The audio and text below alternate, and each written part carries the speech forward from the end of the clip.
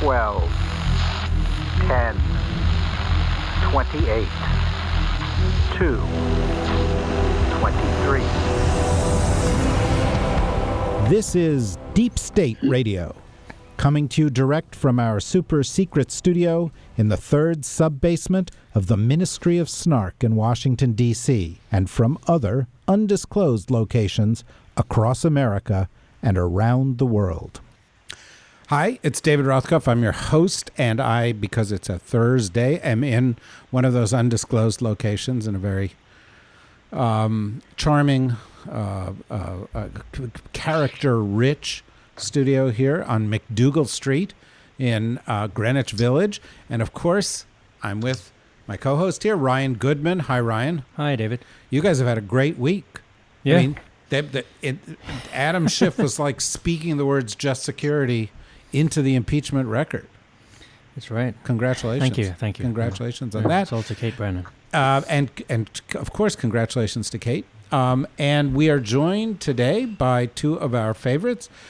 In, I assume, Miami, Florida, we have Katie Fang, who not only has her own law firm down there, but you regularly see as a commentator on legal issues on MSNBC. Hi, Katie. Hi, thanks for having me. Thank you for being here. And we also have one of our oldest guests, not in terms of his chronological age, but I'm getting there. Yeah. Is this an age before beauty, beauty before the age? Which one are you doing? But Max was one of our very first guests, and always glad to have him back. Max Boot, who you may know as an author or because of his affiliation with Council on Foreign Relations, or the commentary he does on CNN, or the fights he gets into on Twitter, which are always enjoyable, and it's good to have you back, Max. Good to be back, and as you point out, I'm getting older all the time. Well, that's good. He's our picture of Dorian Gray. Ryan and I do not age, which is why we're doing a podcast and not a TV show. In any event, obviously, the subject to talk about this week is impeachment, and I think the best thing to do is to start with the perceptions that each of you have after a couple of days of listening to this. I personally have been listening to it from the beginning to the end as best I could throughout each day. Are we cheating, David, that we're not listening now? Like, are we cheating? We're Look, we're celebrating that we're not listening now. After you listen to it for a certain number of hours, there's a kind of repetitive quality. But we're doing a minute ago, I noticed Marsha Blackburn was tweeting. And I saw that was pretty outrageous that she's tweeting. It's like, you're doing a great job there, not obeying the rules. Yeah, exactly. Throw this woman in Twitter jail. So anyway, let's start with you, Katie. You've been watching this. You're a lawyer. You've been commenting on this. We've been anticipating it for a long time. Where do you come out on where we are so far? I mean, I was kind of half saying it in jest. Are we cheating that we're not listening right now? I always feel guilty when I say that it's getting a little repetitive. And I don't mean that in any type of derogatory way. And I do appreciate the repetition. But I do think that I do think it's been an effective use of the time, especially seeing how the GOP has given the huge kibosh on additional documents and witnesses. So we're going back to the well, which was an amazing well, as you guys will recall from the House investigation, but and ultimate presentation. But it's like it's getting a little bit repetitious for me. But I do like the fact that they are effectively weaving in visuals and audio. But who's your ultimate audience is always the thing. When I try a case, if it's judge or jury, I always want to know who my ultimate audience is and how to best and most effectively convey my message and my theme and my position and who's your ultimate audience. And I guess it just has to be America, because clearly Marsha Blackburn is too busy tweeting, reading a book, doing her nails, or whatever they're doing, using your finger spinners, and they're not necessarily paying attention if you're a Senate Republican. So I think that it's going really well, but I do think you can't expect America, if that is your ultimate audience, to be listening all the time. People work, people have families, people have other obligations, and so I think that some of it is being lost. I think some of the message is not coming across, but I do think that the encapsulations that are being done on places like Twitter, Facebook, social media, whatever, I think that they're being done well, and I think the summaries are really sending the right message. But I do think that there is a foregone conclusion, unfortunately, to this experience, but I am glad that in our lifetime that we're seeing this historically come to pass. So, Max, Democrats are, uniformly praising Democrats for putting together a great case, putting together bulletproof evidence, even with, given everything that's been withheld, admiring their own logic, admiring their own persuasive skills. But the Republicans seem to have resolved not to care. And, that seems to me to be the sort of the ultimate defense. Democrats can make the case, but if the Republicans say, I don't care, then it doesn't matter how good that defense is. What do you think of that? And what do you think of where we are? Well, it's certainly true that most Republicans are intent on ignoring the evidence, certainly most Republicans in the Senate. But, not all. I mean, it's pretty interesting that what Rand Paul said earlier in the week, which was that, he would love to be able to dismiss the charges right now, but they only have about 45 votes. So there's at least 8 Republicans in the Senate who refuse to dismiss the charges, who at least want to go through some semblance of an actual trial. And some of those have said that they're interested in hearing witnesses. So, I do think that the arguments that Democrats are making, while they're going to be tuned out by most of the Republicans, there's a handful, 4 or 5, who I think are genuinely perhaps swayable here. And it's also pretty interesting what John Kennedy, the Republican senator from Louisiana, said, which is that he's hearing a lot of new things here. And let's not underestimate the kind of information silo in which most of the Republicans have trapped themselves, where they actually believe the BS on Fox, and they actually think that the Democrats have no actual evidence, and it's all an anti-Trump conspiracy. So, for those of us who have been, immersed, you might even say pickled in this case for many months, there's not a lot of new stuff here, frankly. We've heard it all before, but we have to remember that not all of the senators have heard it before.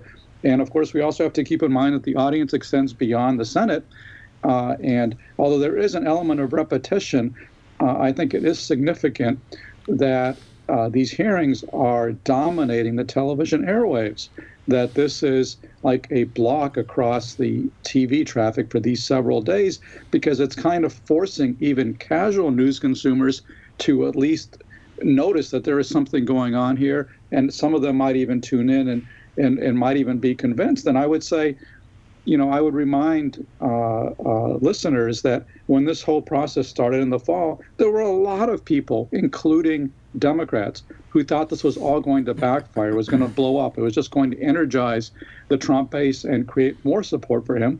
Of course, that could still happen, but it really has not happened to date. And it's very significant, I think, when you see the polls that have come out this week from CNN, from Pew, saying that a majority of the country thinks that Trump should, in fact, be impeached and removed. That's a bare majority. But even more significant is that by a large majority, people think that he did something wrong. In the Pew poll, 70% say that he definitely or probably acted unethically. 63% say Trump definitely or probably broke the law. And by the way, that includes 32% of Republicans who say that Trump definitely or probably has done illegal things. Now, it's also the case that even 60% of that 32%, the Republicans who think he did something illegal, even 60% of those are still in favor of Trump's reelection. So this doesn't necessarily translate into the fall, but I think this is kind of an ongoing battle for public opinion. And as I wrote in the Washington Post yesterday, although Democrats are certain to lose in the Senate, there's no question about it, simply because they don't have the numbers, they're winning the argument in the country. And we'll see what the impact of that down the road is. But I think for right now, they are winning because they have the facts and the evidence on their side. And let's not forget, Trump actually did it. I mean, we can be very blasé and lose sight of the most basic fact of all. He is guilty. Okay, so it's not easy to defend a guilty person, and you're seeing that with the poor performance of the Trump lawyers. So Max, as usual, is Mr. Sunshine here, Ryan. You also are pickled. I can see. I was going to say pickled me pink. From watching this whole thing, but I think Max makes an interesting point, right? Because I watch it, and my response is, "Oh my God, Adam Schiff is brilliant. This is one of the best presentations I've ever seen." And then I think it's gonna come to nothing, but it didn't produce the backlash, which means it is reaching people. And people have said from the beginning that this is a political trial as well as a judicial proceeding in the Senate. And so, in an election where moving a couple of percentage points one way or another could determine the outcome, it seems to me that that's a pretty big deal and plenty of reason for bringing the case. Now, I can think of a flip side of that. What do you think of where we are? So I agree that I think the main audience here is the public opinion. It's a battle for public opinion, and it's America, as Katie had put it, that is the true audience at this moment.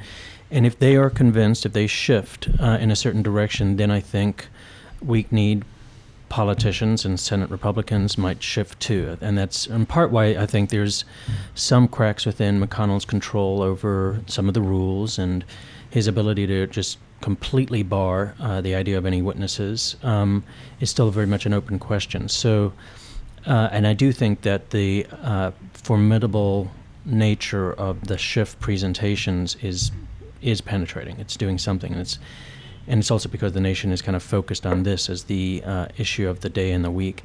And it might become even more pronounced because after it flips over to the president's team, and I also agree, I do not envy them as lawyers. Like, how do you present, this horrific, horrible case when your client did it? Lying seems to be a big part of that, but yeah, and lying works, which is just horrific. Yeah, horrific as lawyers are doing that with straight faces. But go on, I'm sorry. Ryan, sorry. Yeah, on the floor of the Senate. Some to the media during the breaks, secular, but then right on the floor of the Senate, straight up lies. And I just think the next issue for me is just let's do it like one step at a time, and the next step is the major vote as to whether or not they will call for witnesses, because I think that might shift things in a very significant direction if we hear from John Bolton within the coming weeks. Well, that's interesting. It certainly would have a big political effect. I also think there'd be a big political effect if 53 members of the Republican Party, or 52 or 51, say, nah, no witnesses, let's shut this thing down. Because that, I think, is going to read to a lot of people like a cover-up. Katie, there's some other legal issues that I think are associated with this. One is what happens if there is an acquittal. If there is an acquittal, it's not just, this is over. The president says, I was vindicated. The president says, what I was doing was okay. The president says, I can solicit foreign interference. I can do these things. The president probably says to himself, well, Mitch and the Senate has my back. There's probably not much that they can get me for going forward. And so he takes it as license. But so too will the next president. There is a kind of a message, a precedent within the small body of impeachment law that's being set here. The next time there's a trial, somebody might say, no witnesses, no evidence. We might have crossed, sort of jumped the shark in the legal concept of an impeachment trial, where it used to be to pursue justice, and it's now just accepted that it's purely a political calculus, and if you have enough votes, the guy's guilty, and if you don't, he's not. Well, you raise a really interesting point, because the thing that I've always been harping on since before this officially launched in terms of this impeachment process was the fact that there is just this absurd absence of guiding procedure and substantive law concerning impeachment. We have Senate rules, and those are the kind of antiquated ones that the current impeachment trial have been traveling under. But because, and I don't know what the inherent calculus ended up being. Maybe it was purely driven by time considerations. But because you didn't see an attempt to obtain rulings from as high up as perhaps our Supreme Court when it came to witness testimony, when it came to subpoenas, when it came to issues such as that, I think that we are once again stuck with having to look back historically to prior impeachment trials to find that precedent that you speak of. The Clinton trial was the one that was looked to for purposes of the McConnell proposed resolution in terms of timing, et cetera. But, you know, as we saw in the Clinton trial, though, there were witnesses presented by way of videotaped deposition testimony. So to the extent that, unfortunately, if you want to change the rules, they have to be done apparently not through the court, right? I mean, you're kind of stuck with how the Senate rules currently speak. I think that I don't know if this necessarily sets a precedent, David, for future presidents, because I think that it depends on the body politic. I think it depends upon what that Senate looks like in the future scenario of a president that perhaps faces an impeachment hearing, an impeachment trial. But I would serve as a reminder, though, right now to everyone who's listening, that this is not the end, though, for Donald Trump. I mean, there's a lot of people that think that this will maybe be him getting the carte blanche that he needs to just run amok. But please recall, there are several cases that are still pending and several investigations that remain pending that could fell him. And my optimism has always been driven by the idea that if you keep chipping away at his really, horrid foundation, that eventually the kingdom will topple. And I do think that that is a very real possibility. This was a more direct way of eliminating him in light of the OLC memo, in light of the Mueller report, in light of how all of that kind of came to pass in terms of not being able to, quote, indict a sitting president. But so impeachment would have been an awesome way to get rid of him now. But I do maintain some hope and faith that eventually the process will play out in a way, but hopefully done before November of this year. Who knows? But I do think that the failure to seek some type of substantive judicial kind of opinions that created case law precedent that could be relied upon for future impeachment hearings and trials does create a little bit of a pickle moving forward. So, Max, we're both, from a national security background. This is the first impeachment that actually has national security as a centerpiece. And so one set of the precedents affect U.S. presidents, the Senate, the U.S. people. But another set of precedents affect countries around the world. They get a message from this. They get a message from the Mueller report. The message from the Mueller report was collusion is okay, provided you don't violate a specific law. That this president likes it, and he encourages it, and he rewards those who follow through with it. I mean, after all, and one of the things that strikes me as kind of interesting about this whole impeachment thing is that there has been a very sort of light touch on the fact that the principal beneficiary of withholding aid to Ukraine, $390 million, and of withholding a White House meeting for as long as it went on is Russia. And, this is our, leading adversary in the world, and certainly has a history with Trump. But I think the bigger question is, when this trial is over and Trump gets off, and the Mueller report came out the way that it did, what do you think the message is to Erdogan, to Mohammed bin Salman, to the Chinese, to others who want to get into the good graces of Trump? What are the national security consequences of an acquittal? Well, that's an interesting question. I think it's going to be hard to answer that right away because, I think what really counts is not whether he's acquitted or not, because we know he's going to be acquitted. The question is he going to be reelected? Is that going to then be seen as a vindication of his conduct?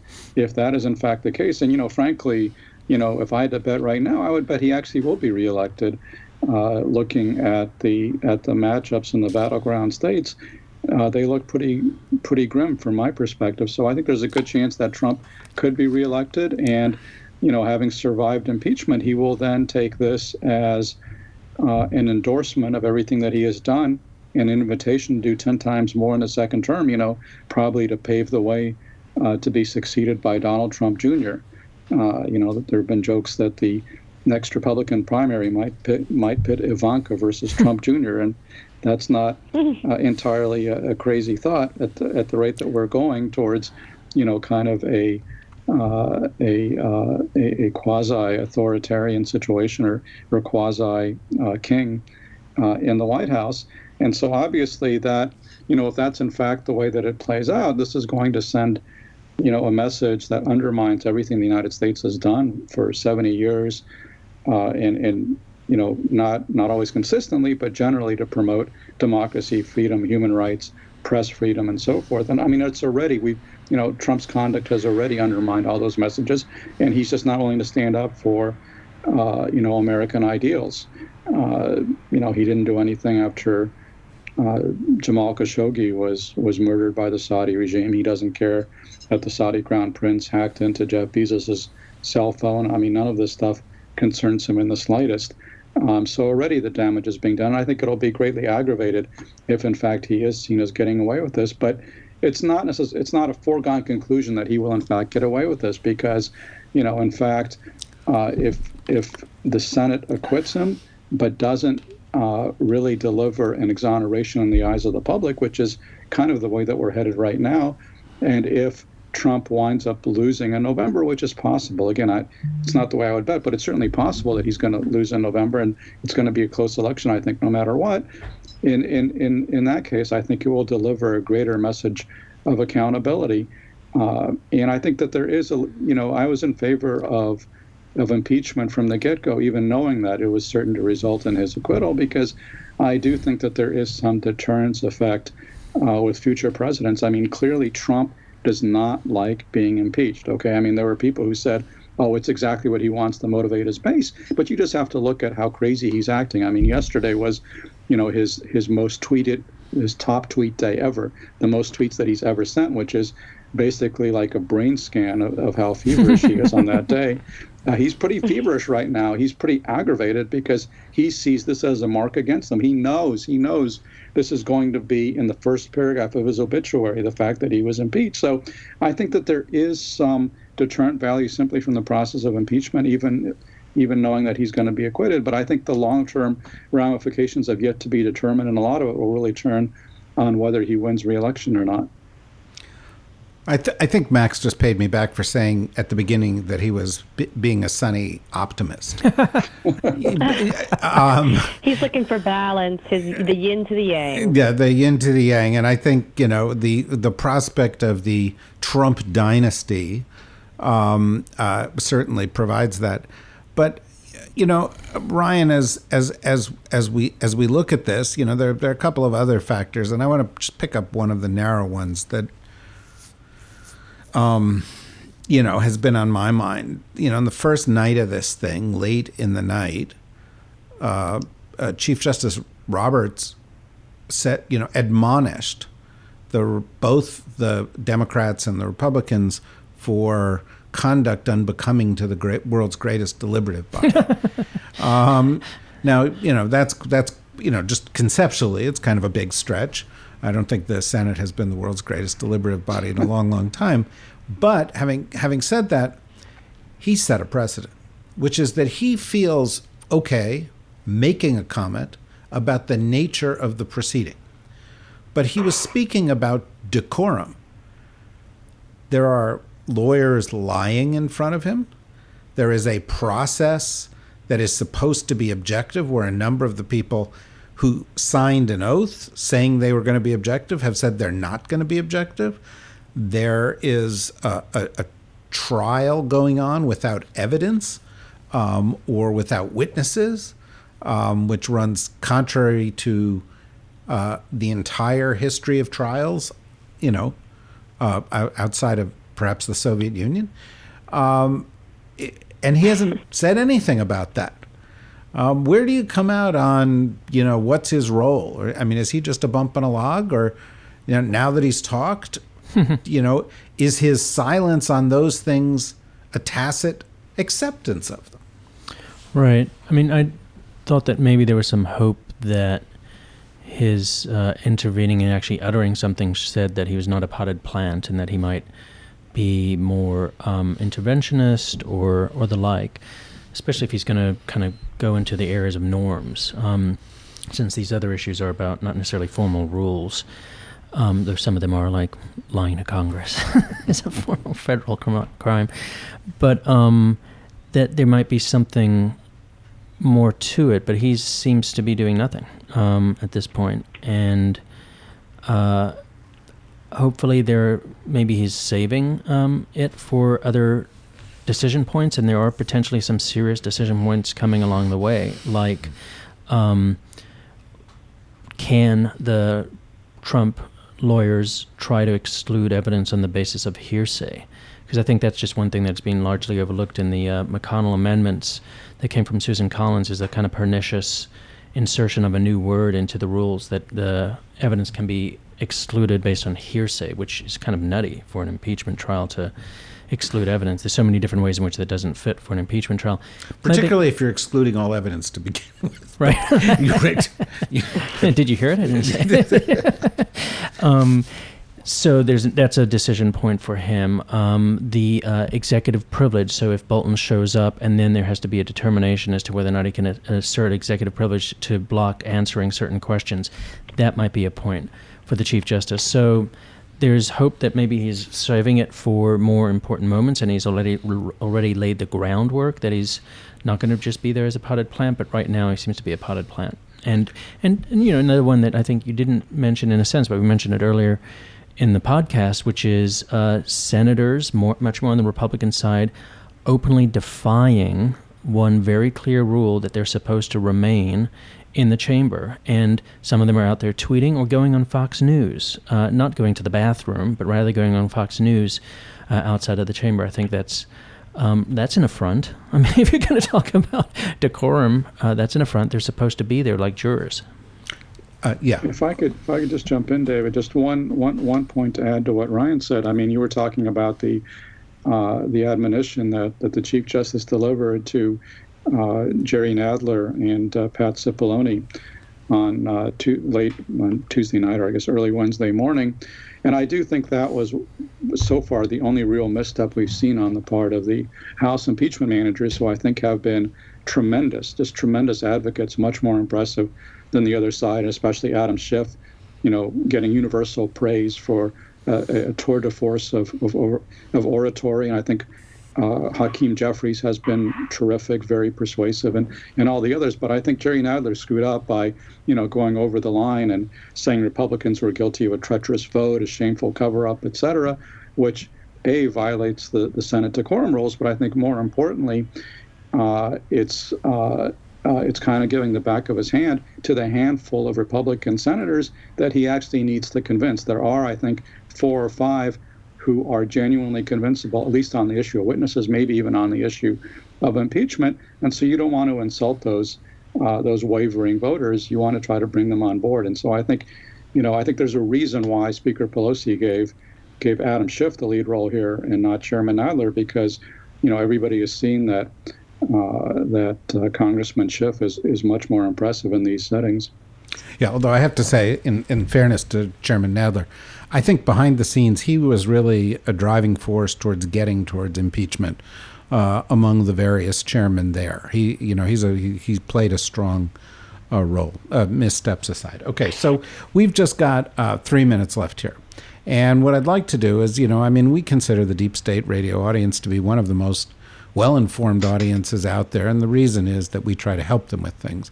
And I'd like to go to each of you, first Katie, and then I'll go to Max, and then I'll go to Ryan, and I'd like, in a minute each, to give 1 or 2 things that you think they, as viewers, should look for from this trial over the course of the next couple of weeks, that they may or may not have been told to look for, in other kinds of commentary. But doesn't have to be comprehensive, but something that you're going to look at to, with regard to the longer term implications of this? Let me start with you, Katie.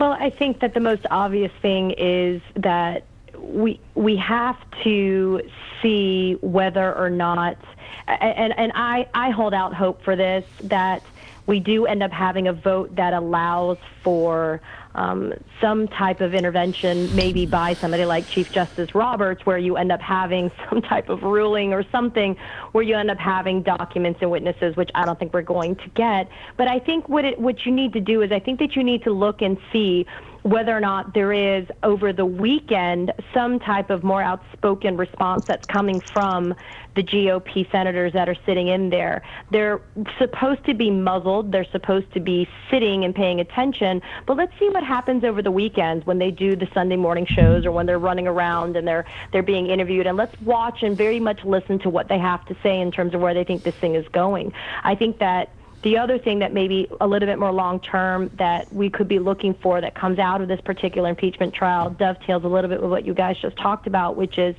Chief Justice Roberts is kind of hampered in terms of what he can and cannot do in the confines and the auspices of this particular trial. But he's always looked to as potentially being a swing vote on SCOTUS, or sometimes somebody who may be just guaranteed to be a conservative vote for Trump.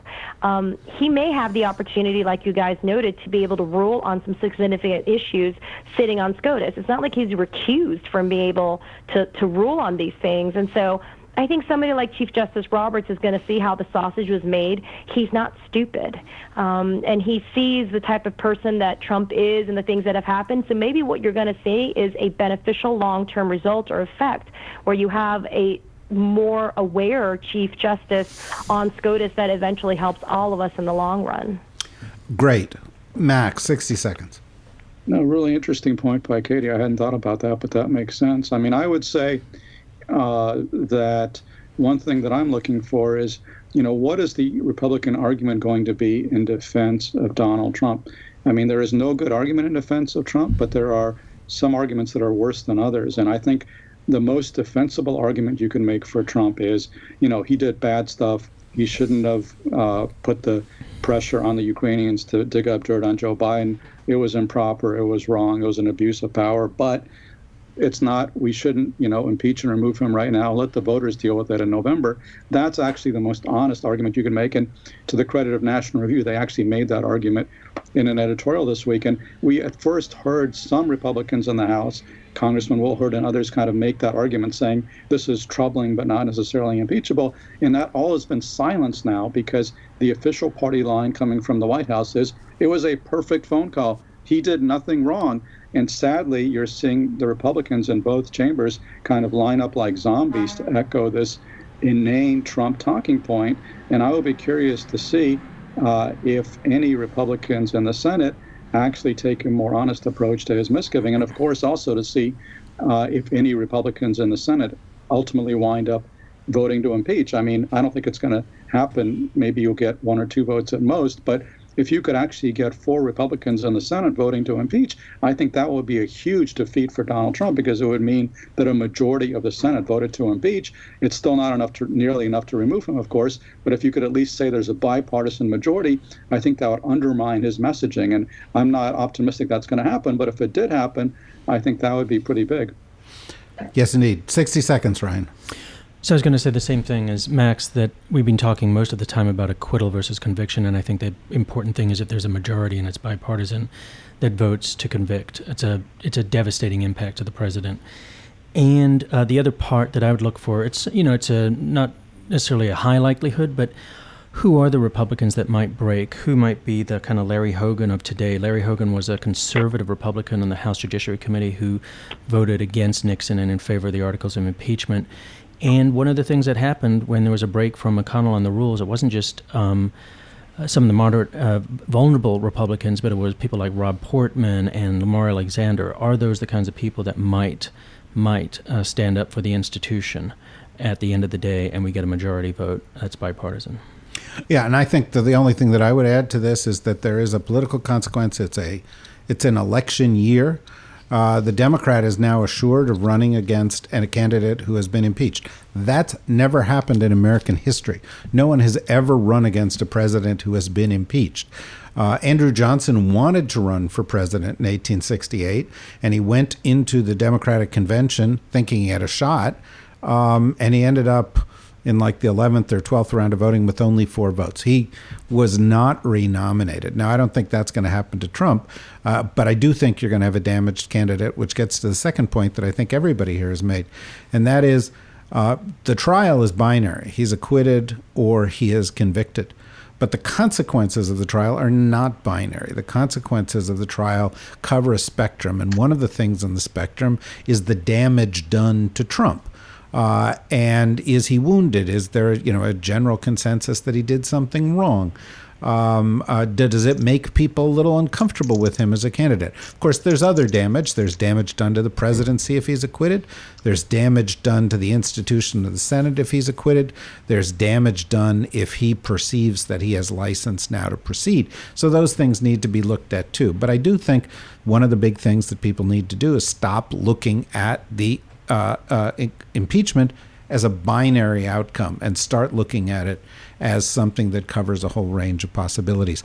I think this has been great to have a conversation with such knowledgeable and articulate and insightful guests. And so I want to thank you, Katie, for joining us. And I want to thank you, Max. And I hope both of you come back soon. And Ryan, I hope you come back next week. And I want to thank you for this again. I do want to say one last thing, which I said on Twitter, if any of you out there are following me on Twitter, unsolicited. But I was very proud when Adam Schiff said just security. And we had Kate Brannon in here talking about her scoop last week. Just Security, which is the organization that Ryan is the co-editor of, does amazing work. It is a not-for-profit organization. It's justsecurity.org. And if you go there and you look at the top of the page, there's a little red button that says donate. And you can donate to them, and they may have other scoops in the future. Or Ryan may just be better dressed at these meetings. I don't know what's going to be a consequence of it, but I think you should support them. They're doing great work. Do you want to know more about what we're doing? Go to the dsrnetwork.com. You can register there, and you can also find out about a big event that we're doing with Just Security and with some other folks on May 14th. And we're going to roll out over the next few days information about that event. And you can get that information first. If you register at our website and you give us our email, we'll be able to not only tell you about it, but we can give you a discount. We can give you first come, first serve ability to go and attend a live event, which is like nothing else that anybody is doing, and in this year is absolutely essential. So the dsrnetwork.com or justsecurity.org, or follow Max or follow Katie wherever they are. We'll see you again on Monday. Bye-bye.